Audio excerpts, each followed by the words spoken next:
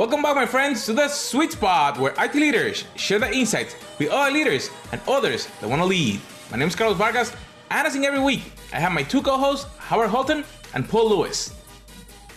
Hey there. Hey, Carlos.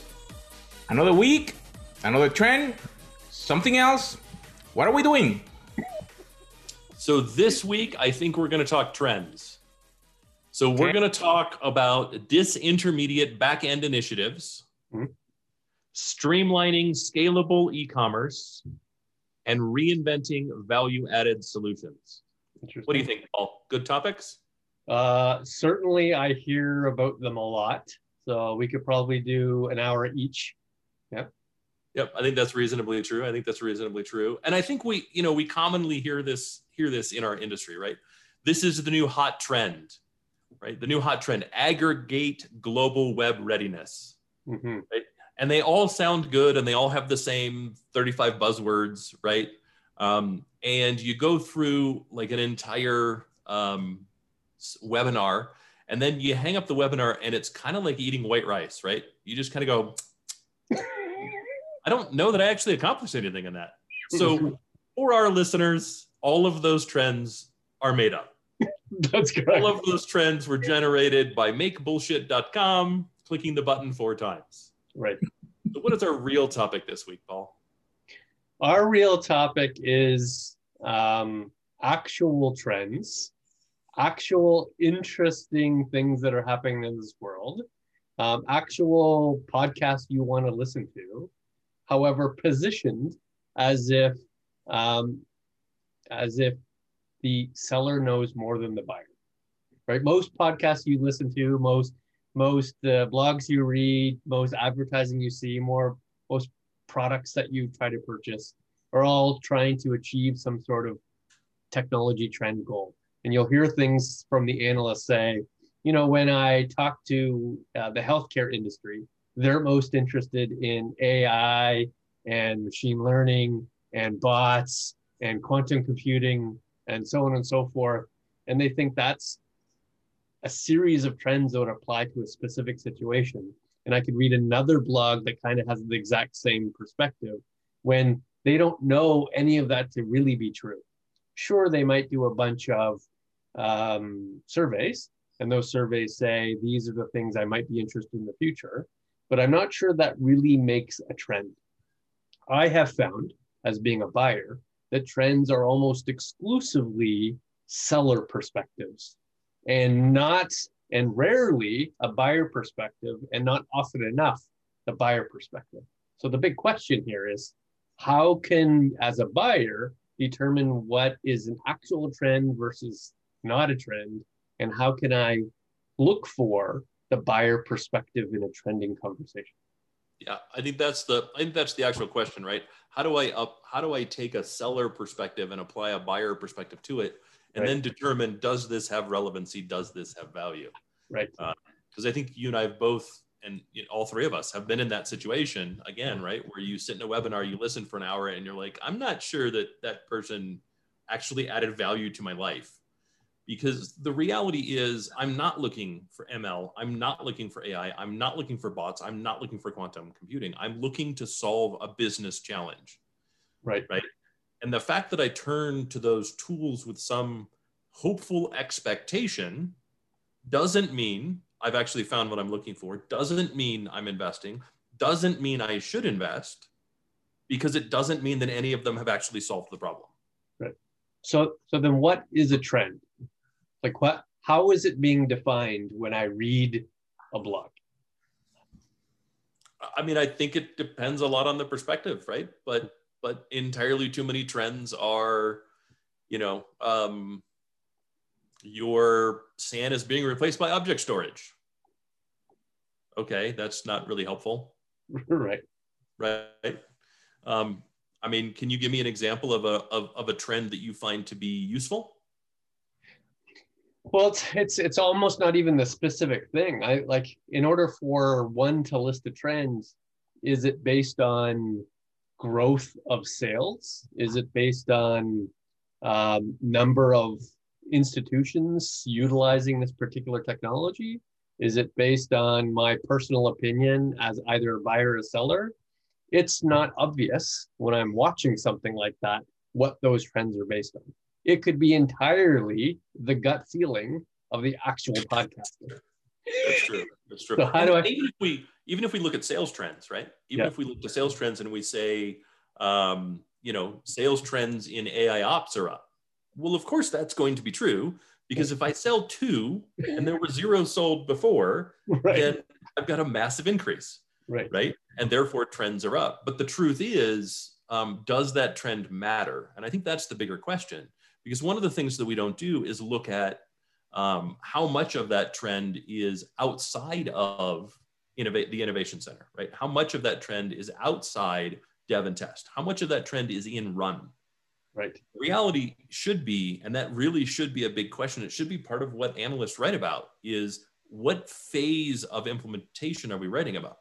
Are we writing about this is a big trend that we're seeing deployed more and more in innovation centers? Mm-hmm. Or has this trend made the leap, right, from innovation center into run? Right. And that's really what I want to know, because until there's a wave of people running it, and I don't need it to be industry specific. Like I don't care if I'm doing AI ops early in manufacturing or early in healthcare or early in telecom. If financial services has now hit that wave, I'm okay exploring it. Right. But we don't tend to see that. And then for trends that, yeah, in fact, I like, because we had a recent conversation about the difference between build and run, and how much you spend in IT comparatively to both, and how much more important run is as to the impact of the business, right? I might have a very, very small build team or innovation team, but most of my energy goes into the run, right? But if the systems is down, it's the run team that's worried about that. So have you met the burden of production? Have you determined that it's important enough for me to actually consume into a run environment? That's a pretty big gate, right? It's a pretty big fence I have to jump over. And it would be incredibly important to know, at what point that transitions. And you're also right in your first point, that the percentage matters. Like even big numbers, like Azure just came out last couple of days, right? They're up 50%. Wow, like that's a big number. We're talking billions of dollars there. But even in the billions of dollars, only 4% of all IT consumed is cloud. And Azure, even if they're at a third of all consumption of cloud, that's still a relatively small percentage of all IT. We're talking 1%. Sure. So that's the percent matters. The amount of actual consumption matters. So could you say cloud is a trend when it only actually impacts 1%? I don't know. Well, but that's actually a really good example, because while it may only impact 1% of what's being run, 100% of IT organizations are in the midst of their strategy on cloud. Right. And they may be in the midst of their 4th strategy, 5th strategy, 10th strategy, 12th strategy on cloud. Right. And so it's actually why I think the holistic picture becomes really important. Mm-hmm. Right. It's more than just what is the market share. It's more than just what is the build to run ratio. Right. But it's also like it's a whole picture that you really have to look at, and then determine, is this a hype or is this a trend? Right. And I think that's really the challenge is how do we tell the difference between hype and trend? Right. And I would say one of them is there's actually a really easy way to start. Okay. Can it be clearly and consistently defined? Right. If it's a clear trend, then every vendor that claims to do the thing with some reason should be able to, let's say the market leaders should be able to consistently and coherently define what it is. Right. If you remember when cloud started, nobody could do that. Right. There were like 7 people in the world that could clearly and consistently define what cloud was. And then everybody just changed their product to say it was cloud. Right. Today, we can clearly and consistently define cloud and the various phases of cloud. Right. And we've kind of shorthanded it with adding AAS. Right. Generally, if I hear PaaS, SaaS, IaaS, right? Then I'm talking cloud, and I can kind of understand not only that it's cloud, but what that kind of cloud means, right? And I can carry that throughout my organization, internally and externally. But machine learning and artificial intelligence, no. I would argue that no, I cannot, because you're not going to get a clear message from anyone that uses those terms that is consistent across the leaders of those terms, right? Versus ETL, very clearly defined. Right. Certainly, the more granular, the more obvious. But sometimes there's just a simple renaming, right? Sometimes automation becomes AI ops, and nothing has changed. The technology hasn't changed. The implementation has changed. The value produced hasn't changed. I've literally just changed the category to which I'm talking about, the actual name. So as a consumer, how do I recognize that? How can I look at this new word and say, well, was it just another word 2 years ago? And the reality is, I think that's a good example of really poor renaming, because the truth is, I'm not using AI in my ops. Right. I'm actually, that's still in build, best case scenario. Right. Because my automation isn't really AI. I'm not really using AI. Likely, I'm creating reports that might have some machine learning capabilities, right, but I'm not using AI even to that level, because I'm not aware of any major organization pushing any amount of data that has enough trust to convert over to true AI ops. Are you? Yeah, no, like it could do as much predictive forecasting as it likes, but I'm likely going to have a human involved to do any of the actions. Right? I'm like, if I'm going to reallocate resources or change my data protection scheme based on this prediction, I'm probably not going to let the system do it yet in production, in something that I have a 100% market share. That if it goes down, that an industry goes down instead of just me going down, because I still have personal credibility, and I still 100%. Or if it's wrong, I'm now doing layoffs.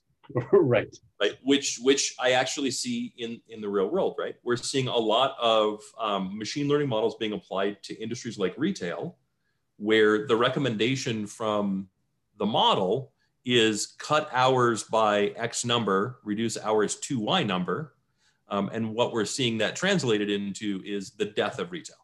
Right.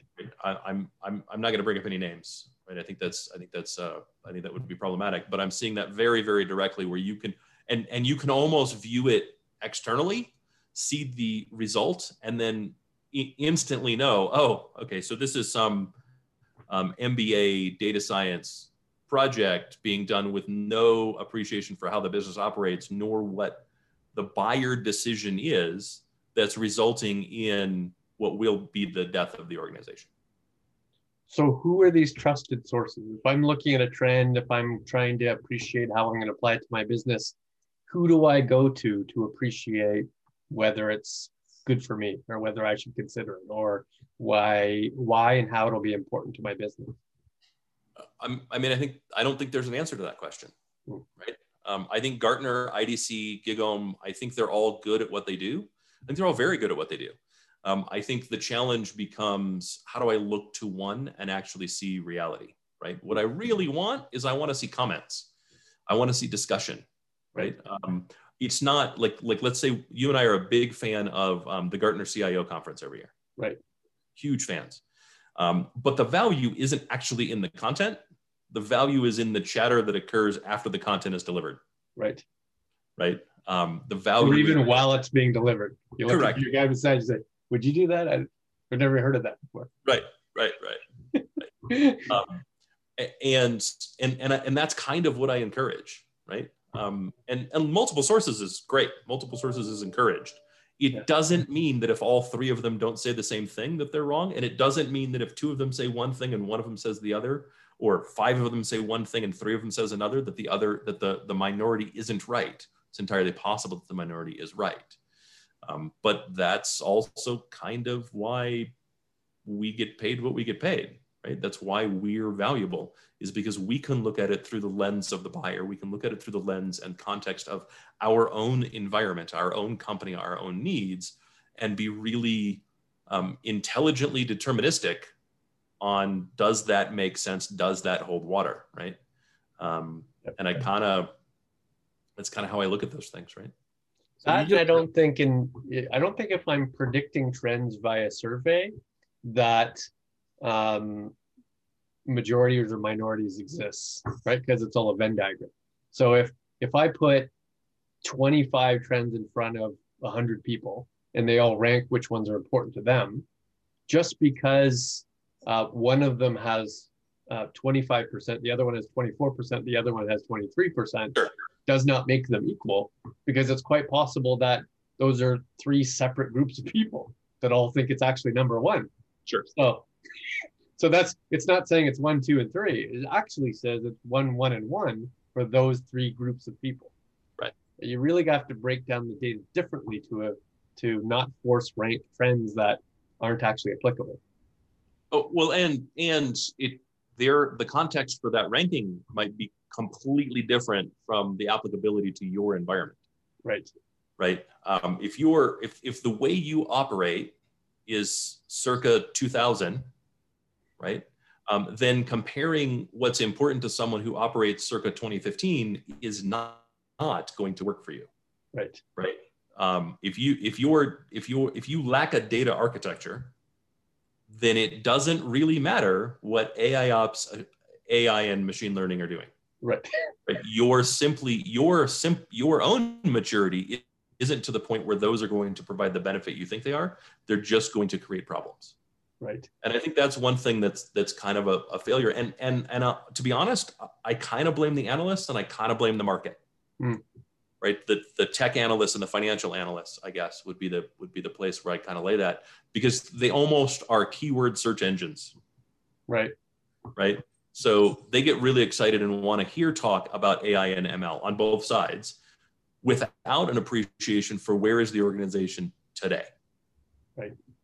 Right. And I think that's a really important consideration. And I think if we were a little bit, I think if we as the consumer of that information had a little more patience and were willing to invest a little more time, it would allow a little bit more depth and give the analysts a reason to go a little deeper, right? Talk about iterative improvement rather than just a keyword-based improvement. So let's say you see a trend set that here's 10 top trends, and you believe it's actually true. These are a realistic set of top 10. Do you as a CIO or CTO now take those top 10 and apply them with some priority to your business? Or do you look at that top 10 and say, well, most are interesting. These 2 or 3 are the only ones that matter for me, and I'm going to deep dive in each one of those. Like, do you take a broad perspective in my business or deep on much fewer sets? Deep on much fewer. Deep on much fewer. Right. I try to identify which ones actually solve a problem I'm aware of in my business or have the potential, and then I dig into them deep enough to find out if they solve a problem. And even in the case where there's 10 of them, it's entirely reasonable that all 10 might solve a piece of a problem in a different way. Right. And so, I mean, we all know what our biggest problems are. So I start that way, and I'll go down it. And it's a lot of times where you get down it and you're like, okay, this is not ready for run. This is still build, and I need something that'll run. So I move on to the next one. Right. Or this is great for run, but my maturity level doesn't meet the minimum requirements. So I'm going to move on to a different one. Right. And then even more complex, and I've seen this many times, is that there are multiple sets of trends, right? So there are top 10 strategic trends for the future, trends for 2021, data-centric trends, infrastructure-centric trends, software application-centric trends, security-centric trends. Well, now what do I do? Now I have 50 trends. Am I supposed to, as a CIO and CTO, appreciate all 50? Or am I only double-clicking on some of them and hoping I have a team to consume sort of the double-clicky ones? Yeah, I'm hoping I have a team. Yeah. Right. So I mean, go ahead. I don't think, like, if as a CIO, if as an executive leader, I can't look at that and not be and recognize that I should be overwhelmed as an individual, but I am no longer overwhelmed as a team, that I'm doing something wrong, right? I'm either holding too much responsibility myself, or haven't enabled, in which case I haven't enabled my team, or I haven't put the right people in place to be the team that I need. Right. Those are kind of the two options. And I would say in the first one, you can solve that immediately. Enable your team, enable your team, enable your team. Every one of them should be smarter than you. Every one of them should be a force multiplier for you without a doubt. Right. On the second one, that takes time, right? And it's really critical that you figure out, how do I make the right investment the right way so that I'm building the right team in my organization. In most cases, I hope that's investing in the team members, right? And upskilling them, right? If you're at the CIO, CTO level, then I would expect the people that report to you are at the VP and EVP level, in which case you've made a significant investment in them as an organization already, and replacing them as a 14-month process. Right. So it should be worth it to make an investment in them of, say, 8 months to see if you can upskill them. And you'll probably know in 2 months whether or not they'll be able to make that transition. Right. What about you? Do you have a similar or different thought? No, I absolutely agree. I would struggle as a CIO, CTO with how deep I should know any of the 50, right? I still think I should take, let's say, the strategic trends, make those my trends that I have a deeper understanding on because they have a long-term roadmap to support. But, the AI ops implementation and how important that is as compared to DevOps implementation should be something that I would expect my VP of I&O to worry about. Whereas I need to appreciate what the words mean. I don't probably need to appreciate who the providers are or a roadmap to implement or how I should measure them. That should be something that I should be able to distribute and federate amongst the team. Yeah, I tend to agree. What about you, Carlos? So I've been listening to both of you, and I know how we have worked doing these things. I remember the last time that we were at the CIO conference. A thought came to my mind. What should be the correct way that a top leader delegate that work down? Because you just mentioned that the CIO, the CTO may not need to know everything in detail, but he should be aware and then bring his team and then help them to focus.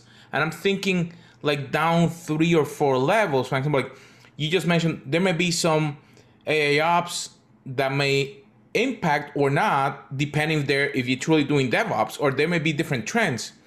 What have you seen that have helped you to delegate down so you can get what you need up? So I'd actually like to turn the question back on you, because you and I were in this exact situation. Mm-hmm. So I can easily tell you what I did and like my thought process around it, but that doesn't really matter in this case. What I'd love to hear from you is, did you find it effective, and how would you like, as someone being delegated to, how would you like to receive that information? Because I think that's more informative for the audience. It's very interesting that you flipped the question, because as we were going for it, I could focus on one area, but I knew already where you were going, what you needed. You went down and said, okay, so we're looking into this area for AI ops, for different implementation or different trends. And it gave me like a target, not an exact place where to go, but at least a ballpark where to focus and not be disrupted or squirrel moving different places, because it was a little bit more targeted, and I could then focus my effort in there. I think that looking at all these trends, and even though we started with a funny way of looking at different words, but I think that happened a lot. And I have seen it, that sometimes people just get overwhelmed by terms and they think that they need to implement, or if they don't look at those trends, then they will be completely failing. And I was thinking that, should the trends be truly directed by the analyst, or by what the leaders of the different companies, let's say your peer group, let's say other CIOs or the executives what they're doing. That where you should actually get real feedback, because those are the ones that are actually spending the money. Someone could stand up and say, hey, the next trend are purple drills. And you say, purple drills? What the heck is that? Oh yeah, I need one. No, you don't need one because I have a black one. What do you think about that? So I will say that as a leader, what I'm looking for is kind of two things. I'm looking for maturity and applicability, Okay. right? What is the maturity? And the maturity could easily fit in three boxes. Awareness, well, actually, I guess four, right? Don't care, because there's a lot of that. Like personally, I don't care about quantum computing today. There's a lot more other stuff that I need to be aware of. So I'm spending very little time on quantum computing. Basically, I find it interesting personally, so I spend time there. Then it's awareness would be the next one, right? As in, we need to have some awareness of this because I think this is going to be important. The second one then is build, and the third one is run. This is mature enough for us. We should be aware. It's not mature enough for us to build or run. This is mature enough for us to build, but not run. And this is mature enough for run. And then applicability, which is simply, does it apply to our business? Yes or no? And some nuance around that, some context around that would be helpful. But that's all I'm looking for, right? Really. My expectation then is we can have a discussion, make a decision, and decide, do we need to go any deeper? What about you? I would take a different approach. As usual. I'm kidding. I'd take a different approach. I would have a general presumption that all trends that I'm looking at are somewhat applicable, but not always applicable. And I would also say that there is no point in time when I'll be able to invest in all trends, right? So there will have to be a subset, which means I've got to bucketize these things. And I bucketize these things in terms of business outcome, right?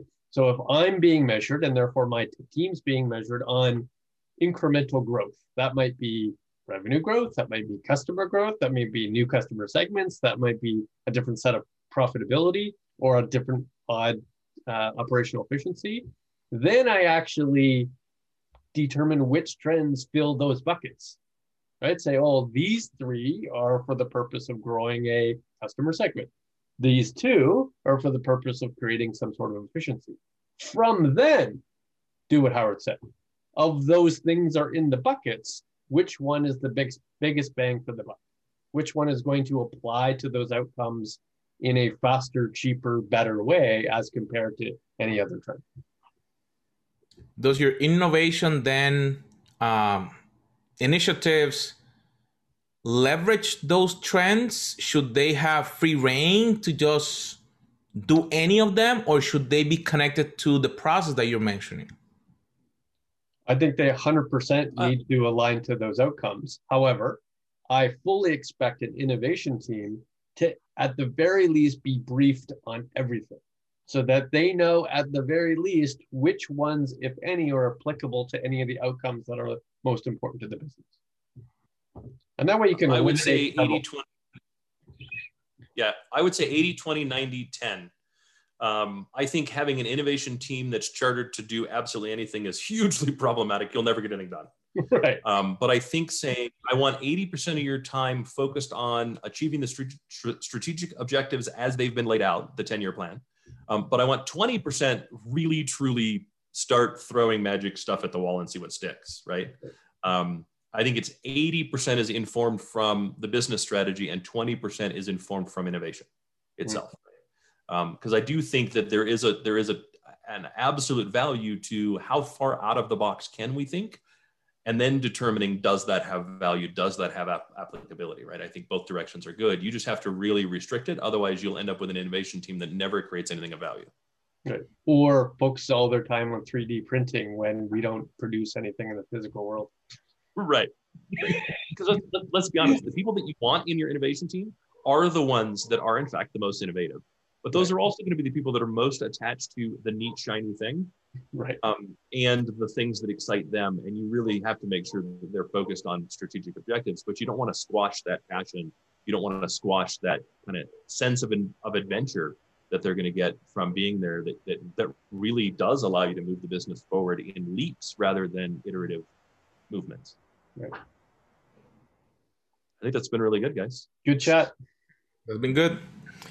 So, interesting trends. Sometimes you might hear different words that may sound like interesting, but they may end up being something else. And we cannot say the word because then we're going to get censored. No, that as a leader, you're going to hear a lot of stuff. You want to make sure, as we have laid out today, listen, do a little bit of research, and then you will be able to apply it and get your team involved. There may be someone in your team already that is already aware of some of it that will help you cut down the time. My friends, make sure that you subscribe and you share. As always, make sure that you keep growing so we can become the leaders that we can be. Have a good week.